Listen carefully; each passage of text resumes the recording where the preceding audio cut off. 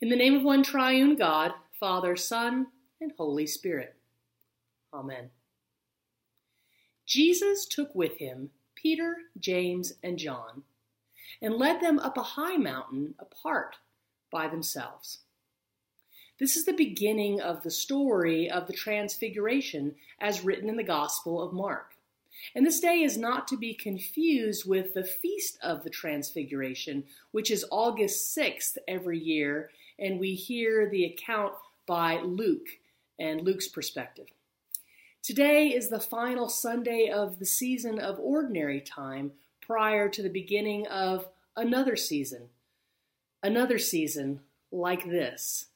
This Wednesday, Ash Wednesday, we begin Lent.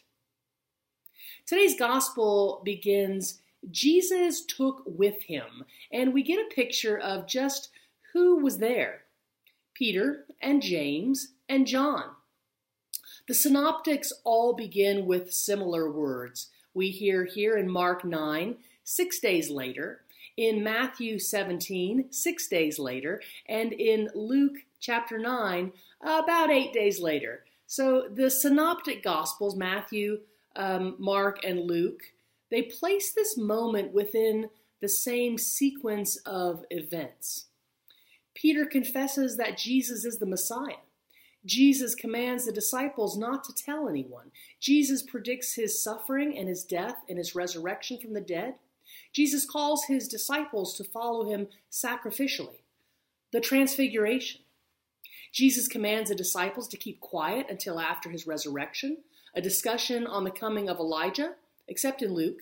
The miraculous healing of a demonized boy, and a second prediction of the passion of the Christ.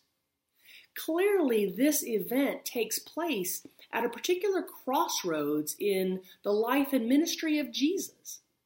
This event must have taken place somewhere in the middle of Jesus' ministry, and it stands alone as a one-time occurrence. There is hardly a passage in the New Testament that presents such a challenge to scholars who seek to understand the historical Jesus. I mean, it's no wonder why this bizarre vision is chalked up by some academics as a fairy tale of a renegade rabbi, the sad prognostications of a would-be Messiah in this singular, fixed, finite moment in time that stands as a very, very unique event. Actually, though, this doubting is a very Western predicament. It's born of trying to separate Jesus' full humanity from Jesus' full divinity, the theological Jesus from the historical Jesus, the kingdom here on earth from the kingdom in heaven, church militant as church triumphant. We're so enlightened that we just refuse to believe in the miracles of any sort. So certainly this passage, it is in question. But the truth is, the theological Jesus is the historic Jesus. The same Jesus who comes in human flesh also makes the lame to walk. He makes the blind to see, and he raises the dead to life. I believe with all my heart that these earliest testimonials about Jesus are reliable and they are trustworthy, and that this moment in time is real. As much as this moment in time is real. Christians in the East, they regard the Transfiguration as central to the symbolism of the gospel, and that it discloses as much about themselves as it does about God. So what is happening here in this passage?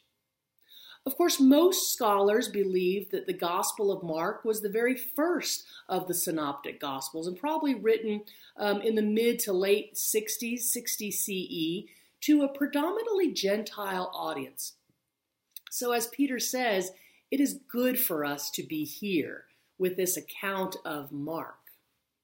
The Transfiguration is known as an Epiphany. So now you see why we get this story now as well as in August. known as an epiphany because of the sudden manifestation of a divine being where the witnesses are invited to participate in the plan of God. Peter, James, and John, they're invited, and we are invited as well. And scholars really aren't certain on what mountain this occurred. Some say it's Mount Tabor in Lower Galilee. Others say Mount Hermon, which straddles Syria and Lebanon. And others say Mount Meron, which is nearest to Upper Galilee.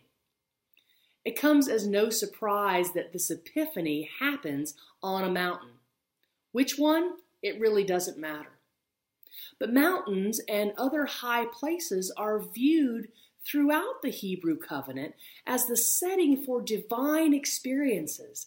And this leading up to a high mountain. It sets the stage for a revelation. Mark writes that Jesus is transfigured before them, and his clothes become a dazzling white, temporarily transfigured or transformed before their eyes. And he emphasizes this fact that no one on earth could bleach them that white. The point, I think, is that there is no natural explanation to account for what the disciples are witnessing. And after this, we get this bizarre appearance of the Hebrew covenant prophets. We get Elijah and Moses, who then begin to have a conversation with Jesus. And after that, we have Peter, who says, "It is good for us to be here." It is good for us to be here. And if we take everything we know about Peter and we pop him down into this position on the mountain, of course he says it is good for us to be here. He is what Mark writes, terrified. And to be fair, there's no New Testament for him to reference. There's no box that says break glass in case of transfiguration. There's just this finite moment in time. And then finally, the voice. "This is my son, the beloved. Listen to him." Now you go and Google, what does the transformation say about blah, blah, blah, and you complete the sentence however you want. Here it is in a nutshell. Elijah and Moses' presence symbolizes that this is happening. The Messianic age has come. Jesus as the Messiah has begun. Jesus is the Christ. Jesus is the Word of God. Jesus has arrived, and then things are normal again. Normal again. Normal again? For me, one thing is very, very clear in my experience. When I have found myself in a metaphorical or an actual situation with high altitude on a mountaintop for a finite period of time, and I have seen, whether metaphorically or actually, visions that have even been a scrap or a morsel of what has transpired here, things have never been normal again. Normal has no longer existed for me. And I can't help but give consideration to how this moment in time, at the top of the mountain, relates to this singular, fixed, finite moment in time that stands as a very unique event. At least, God, I pray so.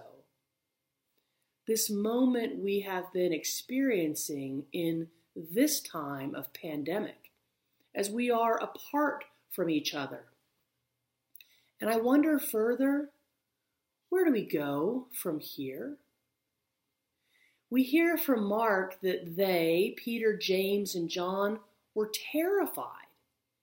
Peter, as Peter is, immediately says something because, Peter, we've got to stay where we are. We have to be here. And James, nothing.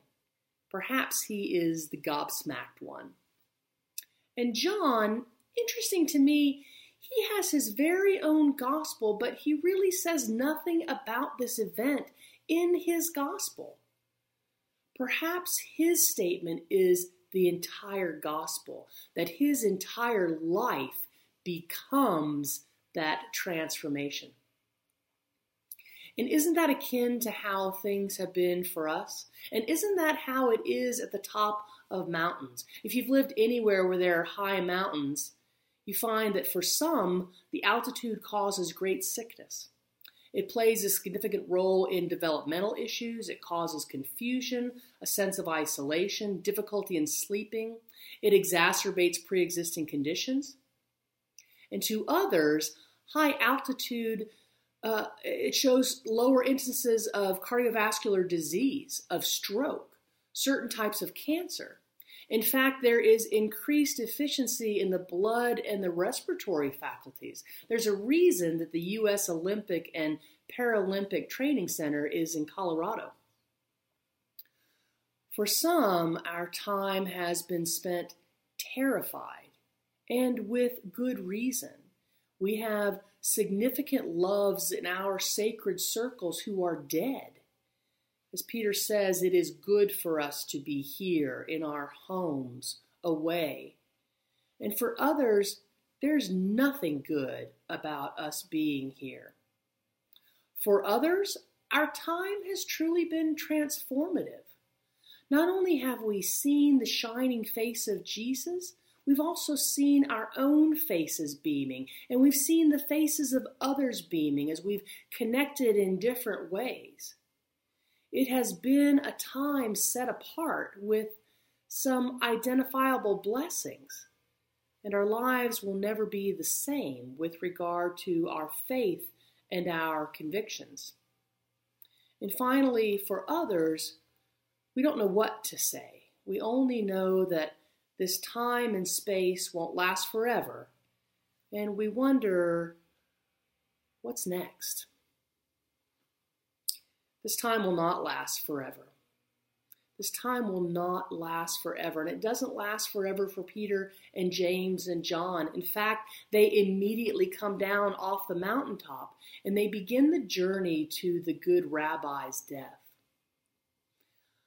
I wonder, what would it look like for us in this time if we hear the voice of God and the voice of the church and the voice of our own sacred circles and even in ourselves? What would it look like if we heard, these are my children. They are the beloved. I am God's child. I'm beloved. You are God's children. You're beloved. And take that message with us into our homes, into our schools, our faith communities, our places of work, those systems where we do outreach and faith and action, places where folks are unsheltered and don't know the good news.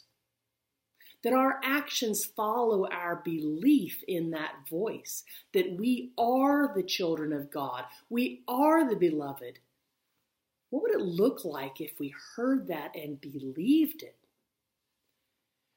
Our own lives are unfolding before us, and we have to figure out a way to stay connected to God and to reconnect to God and to connect to each other and reconnect to each other now and when we come out of this time of pandemic.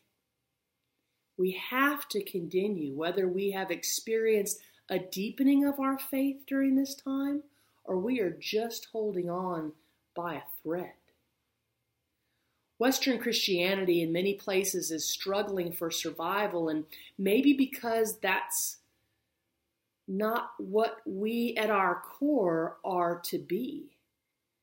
Maybe we're not to be Christians, but we are to be disciples and evangelists who follow Jesus Christ, the theological, the historical, the human, the divine, the worker of wonders and miracles.